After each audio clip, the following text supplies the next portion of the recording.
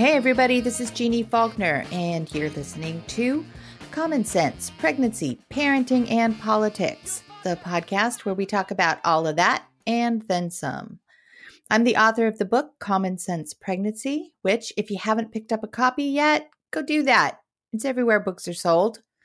I'm a registered nurse with 20 years experience in labor and delivery, 30 years experience in women's health, and just as many years as a mom. And that's where my expertise comes from, kind of in the trenches. And this is where the spot where you get all the benefit of that.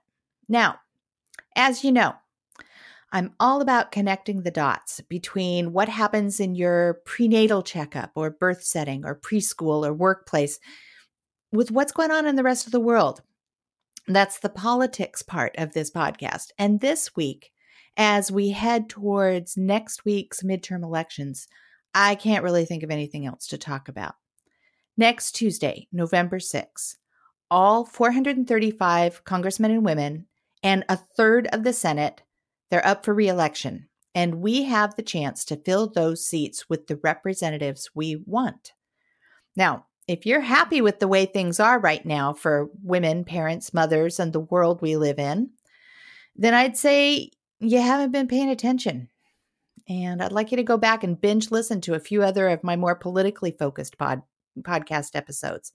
Like last week's, for instance, where we talk about what has and has not changed since the Pregnancy Discrimination Act was signed 40 years ago. Now, this week, let's talk about why your vote is essential. Right now, the vast majority of those who are currently representing the United States in Congress are middle-aged or older men, yet our country is made up of 51% of women. These guys don't see the world the same way we do. Yeah, sure, they have children, they have wives, sisters, mothers, but they're not wives, sisters, and mothers. They don't have the same goals, needs, visions, dreams, hopes. They just don't. They might be similar, but they're not the same. Our Congress is overwhelmingly white, though our country's citizens are, increasingly Hispanic and African American and Asian American and not white. Our country's representation is important because these are the folks who are making the laws that impact our lives, the laws that help us or hurt us as women and mothers and parents. I found this infographic. It's called "This Is Not My Beautiful House," which demonstrates how Congress currently is representing the United States compared to what it would look like if actual U.S. demographics were being representative. So currently, Congress is made up of 435 members of the House of Representatives. Those are our congressmen and congresswomen, plus 100 senators, and that makes a total of 535 members of Congress. Okay? Right now, of those 535 members, 243 are Democrats, 288 are Republicans, and then there are 2 from other parties. However, if Congress actually represented the true number of Democrats and Republicans and other party members in the United States, we'd have 235 Democrats, 219 Republicans, and 81 representatives from other parties. Okay, how about in terms of gender? Right now, we have 448 men and only 91 women. Yet, as I mentioned earlier, women make up 51% of the population. So if Congress actually represented U.S. demographics, we'd have 218 women in Congress and 218 men. What about race? Right now, Congress has 453 white members, 44 African Americans, 27 Hispanics, 18 Asians, and 1 Native American. If Congress actually represented the U.S. population, we'd have 385 whites, 64 African Americans, 86 Hispanics, 25 Asians, and 5 Native Americans. That's real different. Now, we could keep breaking this down into more detail, but what I'm saying is that your vote is important because it will help us make sure we have a Congress that actually looks like us, like the people who have to live under the laws of the land. If we had a Congress that looked like us, then our issues, values, and needs would be represented. Right now, all of that, all of our values, our issues, needs, hopes, dreams, our livelihoods, our health care for ourselves and our children and the world we live in, they're being made by a Congress that's predominantly male, white, aging, and angry. And that's not what we need more of if we're going to create a more peaceful world. We need diversity. We need representation. And I firmly believe that the way we create real change and healing isn't by continuing to fight. It's by building, growing, and creating. We will break down the patriarchy by crowding it out with a strongly built matriarchy, and we'll do it vote by vote. Your vote matters. Okay, that's my rant for this week. Vote, mamas. It matters. This is the most important election in United States history, and we need to hear your voice. Okay? Okay. Let's take a quick break and then get right back to this week's guest, who just might have a little something to say about raising kids in this world today with all its lack of representation and crazy stress. All right, we'll be right back. Okay, let's get this week's guest on the line. Maureen Healy is the author of the newly released book, The Emotionally Healthy Child. She also wrote Growing Happy Kids, which won Nautilus and Reader's Favorite Book Awards in 2014. She's a popular Psychology Today blogger and a sought-after public speaker. She runs a global mentoring program for elementary-age children and works with parents and their children in a busy private practice. So let's get Maureen on the phone. Hi, Maureen. It's Jeannie. How are you? Good. How about yourself? I am doing really well. Where are you in the country, Maureen? I'm in Santa Barbara, California. Oh, the most beautiful spot in the entire planet. Is that right? It's close for sure. I mean, it's something special, which is why I chose to live here. Yeah. Well, I grew up in Redondo Beach, California. Mm-hmm. So Santa Barbara was like a vacation destination. Right. Mm-hmm. Yeah. Well, I read your bio a little bit, before we got you on the line today, Maureen, but my first question for guests is always this. Who are you and what do you do? Well, I think we could spend probably some lifetimes talking about that one. But who am I? It's very interesting you asked that because I think it was yesterday, the day before, someone asked me, who do you really look up to in your field? And I said, well, what field do you think I am in? And they said parenting. And it's funny because I always think of myself as like the well-being field or the wisdom field. So like, my teachers are like wisdom teachers, and I help bring those sort of wise ideas and tools to the children.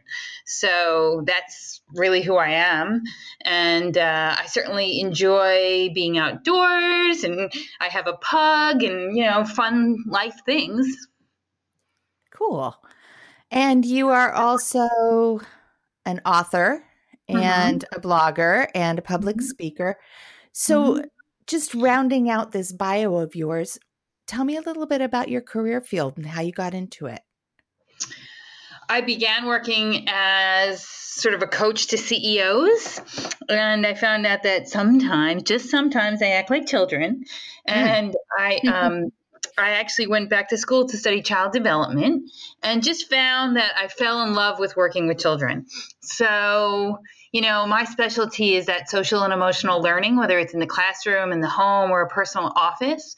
I consider myself doing a lot of healing work with kids. And then also, what are emotions? How do they work? And giving them the tools that they need to have a healthier, happier life.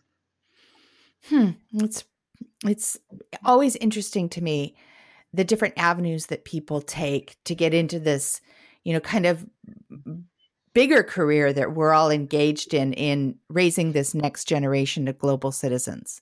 And it seems like your career is sort of both interventive or interventionist, where your skills are inserted into the lives of a child or a family who might be having some trouble, but then also preventative. It seems like you're also trying to teach parents about how to raise some kids in a crazy, messed up world to be Right. resilient. Am I right? Right.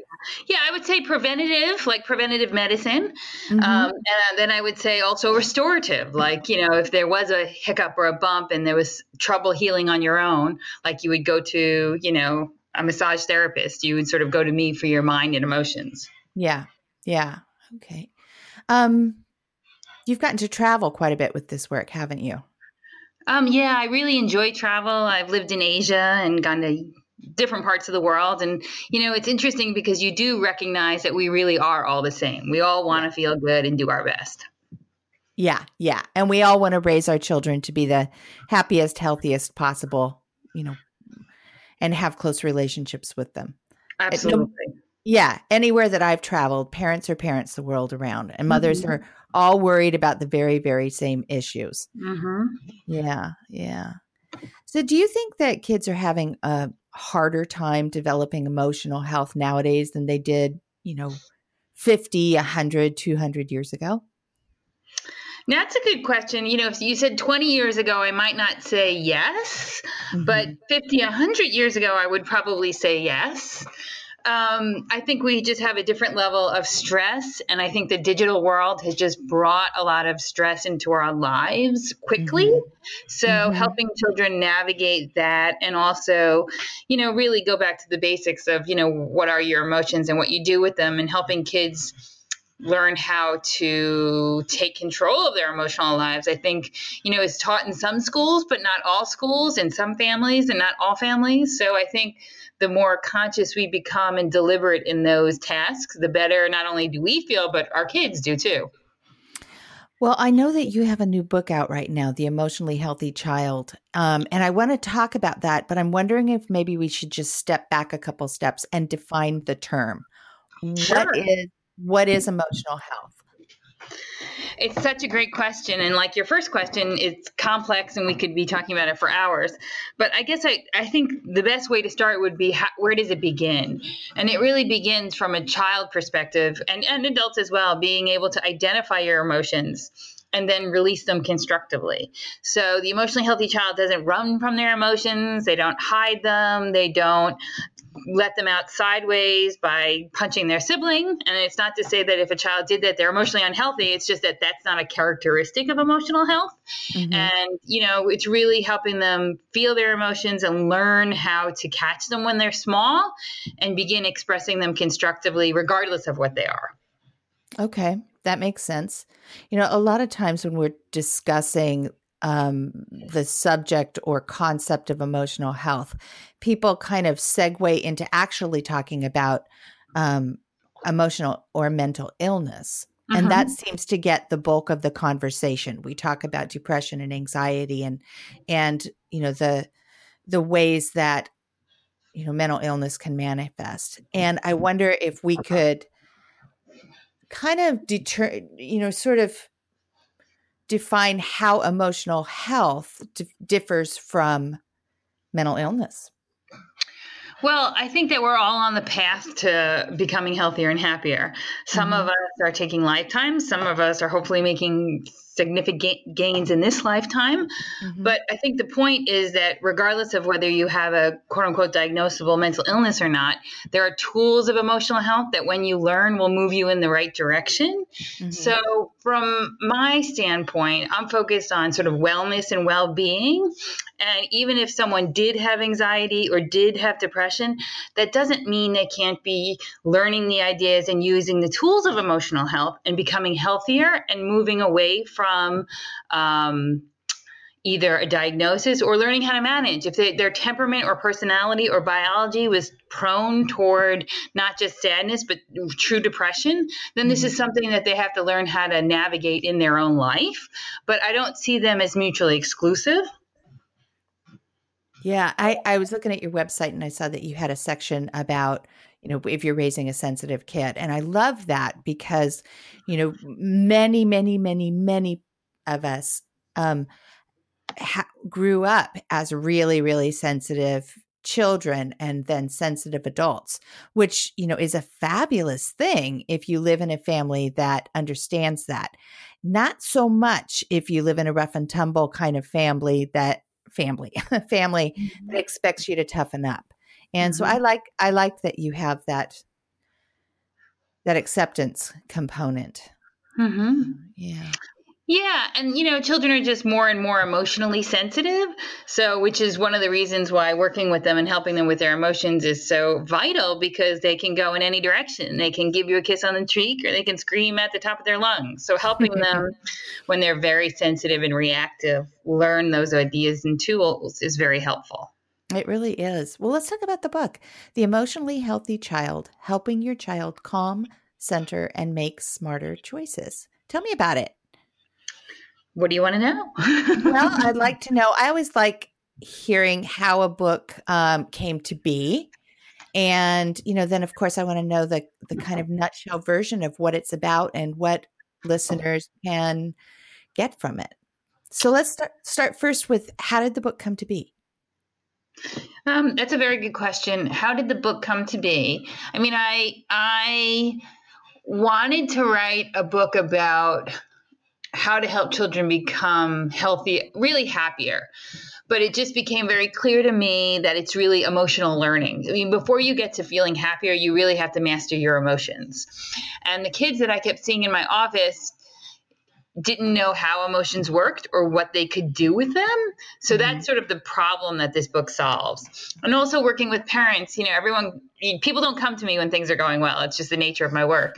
They come to me when there's a challenge, and they had sort of repetitive questions of, what can I do? How do I help my child calm? And how do I help my child relax? How do I help my child, do things differently? So then the more that I pondered those questions, realized, I could put something together that would be not only helpful for parents and teachers, but anyone who touched a child's life or wanted to even deepen their knowledge of what emotional health really is. So the subtitle for your book, Helping Your Child Calm, Center, and Make Smarter Choices, are kind of the distilled steps that your book is expanding on. Am I right? Yeah, I mean, that's one theme throughout many themes of the book. But the idea, ultimately, if we think of our lives, right, our choices send us in different directions. So we ultimately want our kids to become self-reliant and make smarter choices. And I define a smarter choice by something that's good for you and good for others. So, for example, a smart choice for a child might feel like screaming, but it's not good for others. So that child could maybe go into another room and do something differently. So making those smart choices that are good for you and good for others, even when you're feeling big emotions, takes practice. Yeah, I bet. And I bet a lot of listeners are listening to this and will go, how do you even reach that point where you could get a kid who's a screamer or a biter or, whatever the tantrum du jour is? How do you get them from that point to the point where they'll go in the other room and do something else? Well, it depends on the child's age, but certainly, the more we keep our emotional house in order and learn how to be calm among the chaos, it's helpful. Specifically with the science of mirror neurons, it's shown that if you're in the presence of someone who's calm, it's easier for a child to learn how to calm. So if you think of the idea of, oftentimes not a lot of good choices are made from when you're angry or frustrated or, emotionally hijacked. They're often made when you've let that feeling pass and you can, go back and make a smarter choice. But it's really practice. And I have something in the book called a Smart Choices Checklist that helps children identify, okay, when I'm feeling some challenging emotions, these are my smart choices. Because until they identify what they can do, they're just really very reactive. Okay. This starts in babyhood, helping children. Tell me how does this start for a parent? Say that again so I get it. Yeah, it was a pretty vague question because I'm not really sure. How do parents start in raising an emotionally healthy child? They've just brought this bundle of vulnerable baby home with them, and they're feeling like a big vulnerable bundle themselves. Where does it start? Right. Well, I mean, I was so interested in my last bookstore engagement where I spoke to people. This couple came, and it was clear they weren't parents, but they're thinking about having children. So I thought it was so interesting that they wanted to start reading this book and gain that awareness, because it's ultimately, I mean, in an ideal world, you work on yourself. You work on, how do I calm? How do I, feel my best, and then eventually do my best. So I think the role modeling is essential, and it doesn't mean we need to be perfect. We all make mistakes and repair relationships. We'll have to learn how to repair relationships.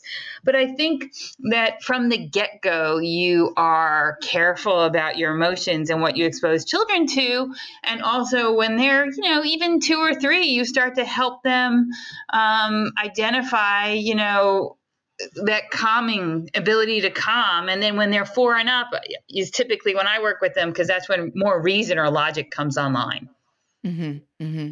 And is that also usually Yeah, that does. And I would imagine that is also the age where parents have kind of run out of their best coping mechanisms, and they need more support. Mm-hmm. Yeah. So I think that you touched on the fact that it's the parent who's going to be modeling emotional behavior. And so often we see parents in stressful situations who, or maybe, situations that wouldn't be considered stressful to one parent, but is apparently very, very stressful to another, where they just lose their minds. And, there's tantrums going on, both, parent and child. And you see it all the time. And I'm imagining that these are parents that have been taught that by their parents, who were taught that by their parents. And it's just cycles that repeat each other, repeat generation to generation. But I'm seeing more parents than ever who are all of a sudden just waking up to it and realizing that there are just so many better ways about it. I mean, I don't know if it's just the people that I'm looking at now, or if you're seeing that too, but I feel like we have a generation of parents coming upon us right now who are really intentional.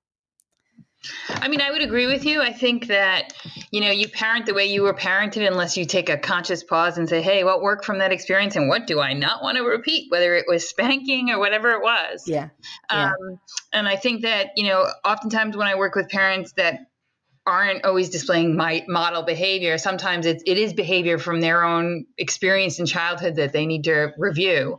Mm-hmm. But I think that there are a lot of people in their 30s, 40s, and it's really a conscious, who are very high conscious, who throughout when they were parented recognized during that experience, oh, this doesn't work for me at all. And when I do it, I'm going to do it differently. So it's like they never went to sleep, so to speak, opposed to waking up. They were very high conscious from the beginning, and they just, put their feet in the sand and say, that's it, I'm going to do it differently. And they are doing it differently today. And it isn't an age thing. I work with 60, 70-year-olds that are very high conscious that say, I want to learn everything I can as a grandparent. I want to do this differently for my grandchildren. So I do like to see that sort of mindful, intentional, child rearing. Yeah, I do too. I love it. And I think that it's a really important point. So often people get the idea that the habits that they inherited from their parents are kind of intractable, that, there's no way to break those cycles. But actually, yeah, you can recognize things from your own childhood or habits in your family, and you can make really intentional change. And we see it all the time. Yeah. So tell me more about the book. Tell me what my listeners need to know about it before they go out and pick up a copy. That's great. Great question. I guess from my perspective, and I know there's a lot of noise in the parenting or teaching markets as far as lots of different books. So, my goal was to write the one book that you needed to begin to raise an emotionally healthy child. So that's sort of my goal was to make it easy to read and very accessible for tools. And, from my perspective, what might work in second grade doesn't work in third, or what might work in preschool doesn't work in kindergarten. So the more sort of proven tools that you have at your disposal, and ideas, how ideas land in a child's mind, because their mind is different than ours, is helpful. And it's also sort of goes beyond just, emotional regulation. It's like, how do you raise a child to have an emotionally healthy mindset? How do you help them develop character? How do you help them, begin, like you mentioned, develop the habits that will not only help them today, but for the long term? And, I think resources such as the book I wrote, The Emotionally Healthy Child, are just valuable in that quest to really, and what feels like an enormous task to raise an emotionally healthy child in what you described as a not so easy world, so to speak. Yeah, it's a not so easy world, isn't it? Is it possible for us to answer that question in a really nutshell version? How do we do it? What are some of the tips? Well, I think it's complicated because, at every stage of development, we sort of want to check the box. Oh, we made it through preschool. Oh, we made it through tweens. Oh, now she has a cell phone and she's doing well with that. But emotional health is a lifelong endeavor. So it's not a check the box type of thing. It's something that we learn to do. And that's why the subtitle, Helping Children Calm and Center and Make Smarter Choices, think of emotional health as emotional balance, the skill of balance. And then life throws us off balance. And how do we come back to our center, come back to balance? And that's something children need to learn. And we constantly learn as adults because of life. My car died the other day. So it was just like, okay, well, we've got that going on. It's just the nature of life. Mm-hmm, mm-hmm. Sure is. So what are some of the tips that you share with parents to teach to their children? Well, I would say the Smart Choices checklist that I mentioned earlier, I would say that that's a very helpful tool. That's a tool because it's, children who are very reactive, they're just, a knee-jerk reaction. They're just, unconsciously feeling a big emotion and letting it go. But when you help them recognize they have other choices and then can make other choices, that's important. I also do talk about mindfulness in the book. That's one of the accelerators of positive emotional health. So there is a chapter also on ideas. What are the ideas children need to know how emotions work? So sort of ideas and mindfulness sort of go deeper into the concept of emotional health. But the tools are good too, because whether it's a relaxation tool that I teach or a breathing tool, but it's sort of the regular practice that's helpful.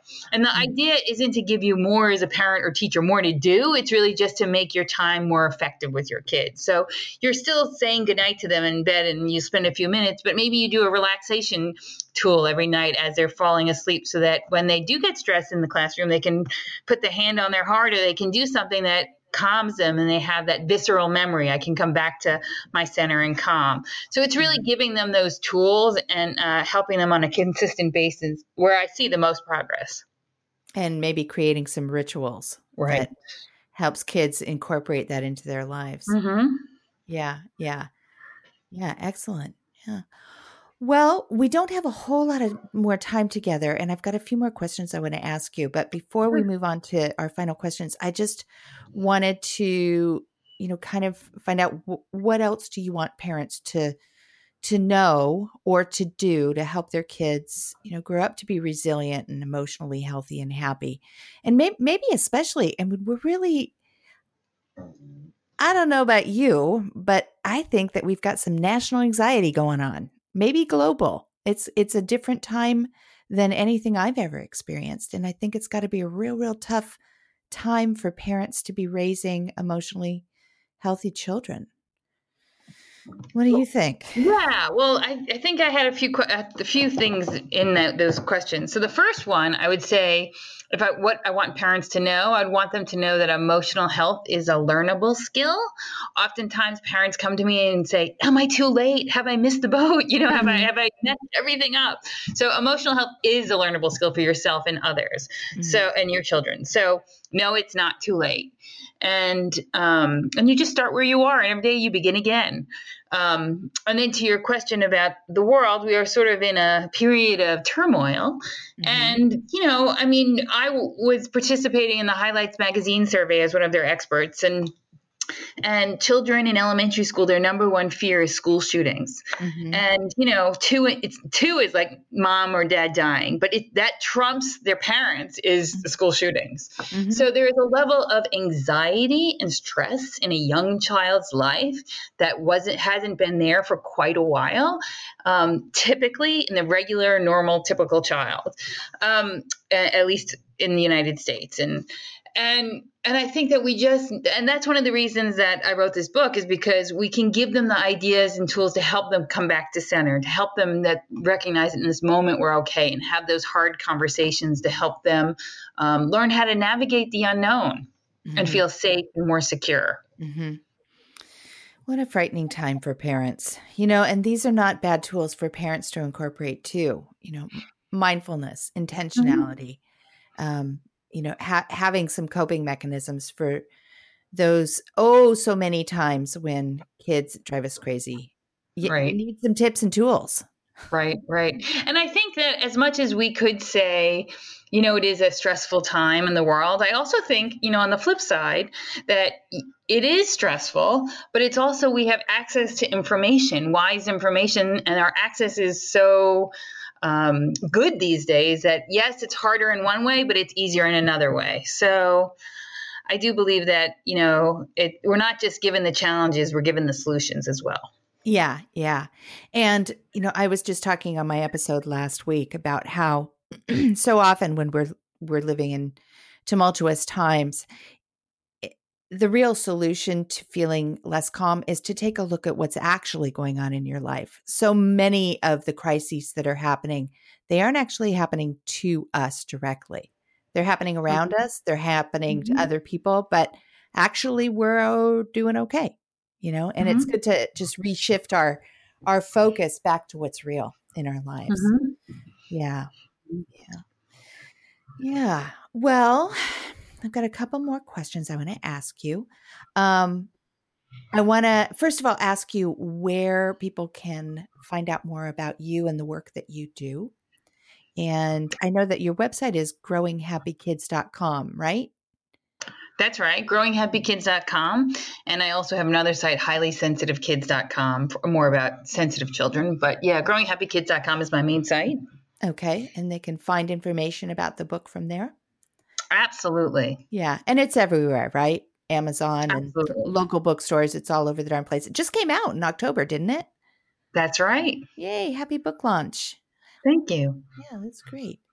Okay. Well, my next question for you is a fill in the blank question. How would you fill in the blank? Nobody ever told me that.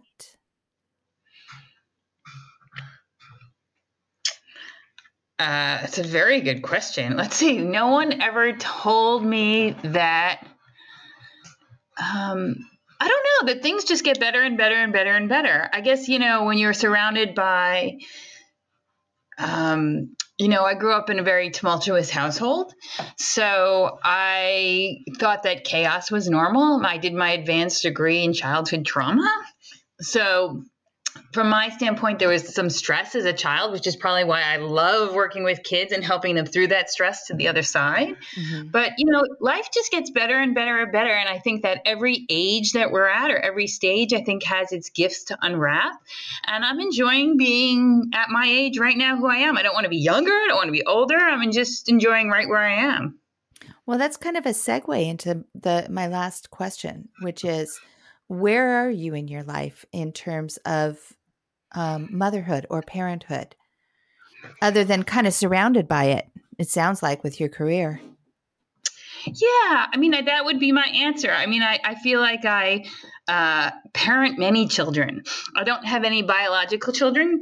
God didn't gift me with that, but I do feel that my path on this planet at this point in time is really to do teaching and counseling and to help other people get the ideas and tools to help their children. So that gives me great joy. Yeah, great perspective. We need all kinds of perspectives so that we know how to do this big job. It's a hard one. It's a hard job, but boy, it's fun. It really is. Yeah. Well, Maureen, this has been a really fun conversation, and I'm really glad you came on to talk to us. We'd love to have you back again sometime. Thank you. I've loved being here. I so appreciate it. Okay, great. And once again, it's the Emotionally Healthy Child. Wait, did I get that right? Yes, the Emotionally Healthy Child. You got it. Yeah. And then your other book, Growing Happy Kids. And I have another book on indigo children as well. Yes. Okay, get all three wherever you buy your book. It's fun talking to you, Maureen. We'll talk again down the road. Thank you. Okay. Mama said there'll be days like this. There'll be days like this. Mama said, Mama said, Mama said. This week's guest was Maureen Healy, and you can learn more about her at growinghappykids.com. You can learn more about me at jeannefaulkner.com, and that's JeanneFaulkner.com. Tweet me at Jeanne Faulkner. Find Common Sense Pregnancy on Facebook and Instagram. You know, we're there. Come find us. And don't forget to go pick up a copy of the book. Common Sense Pregnancy is available everywhere books are sold. Common Sense Pregnancy, Parenting, and Politics is produced by Alex Ward at Sounds Like Pictures Studios. We're also a member of the Parents on Demand Network, so go check out a bunch of great parenting podcasts all in one place. Talk to you next week. Bye-bye.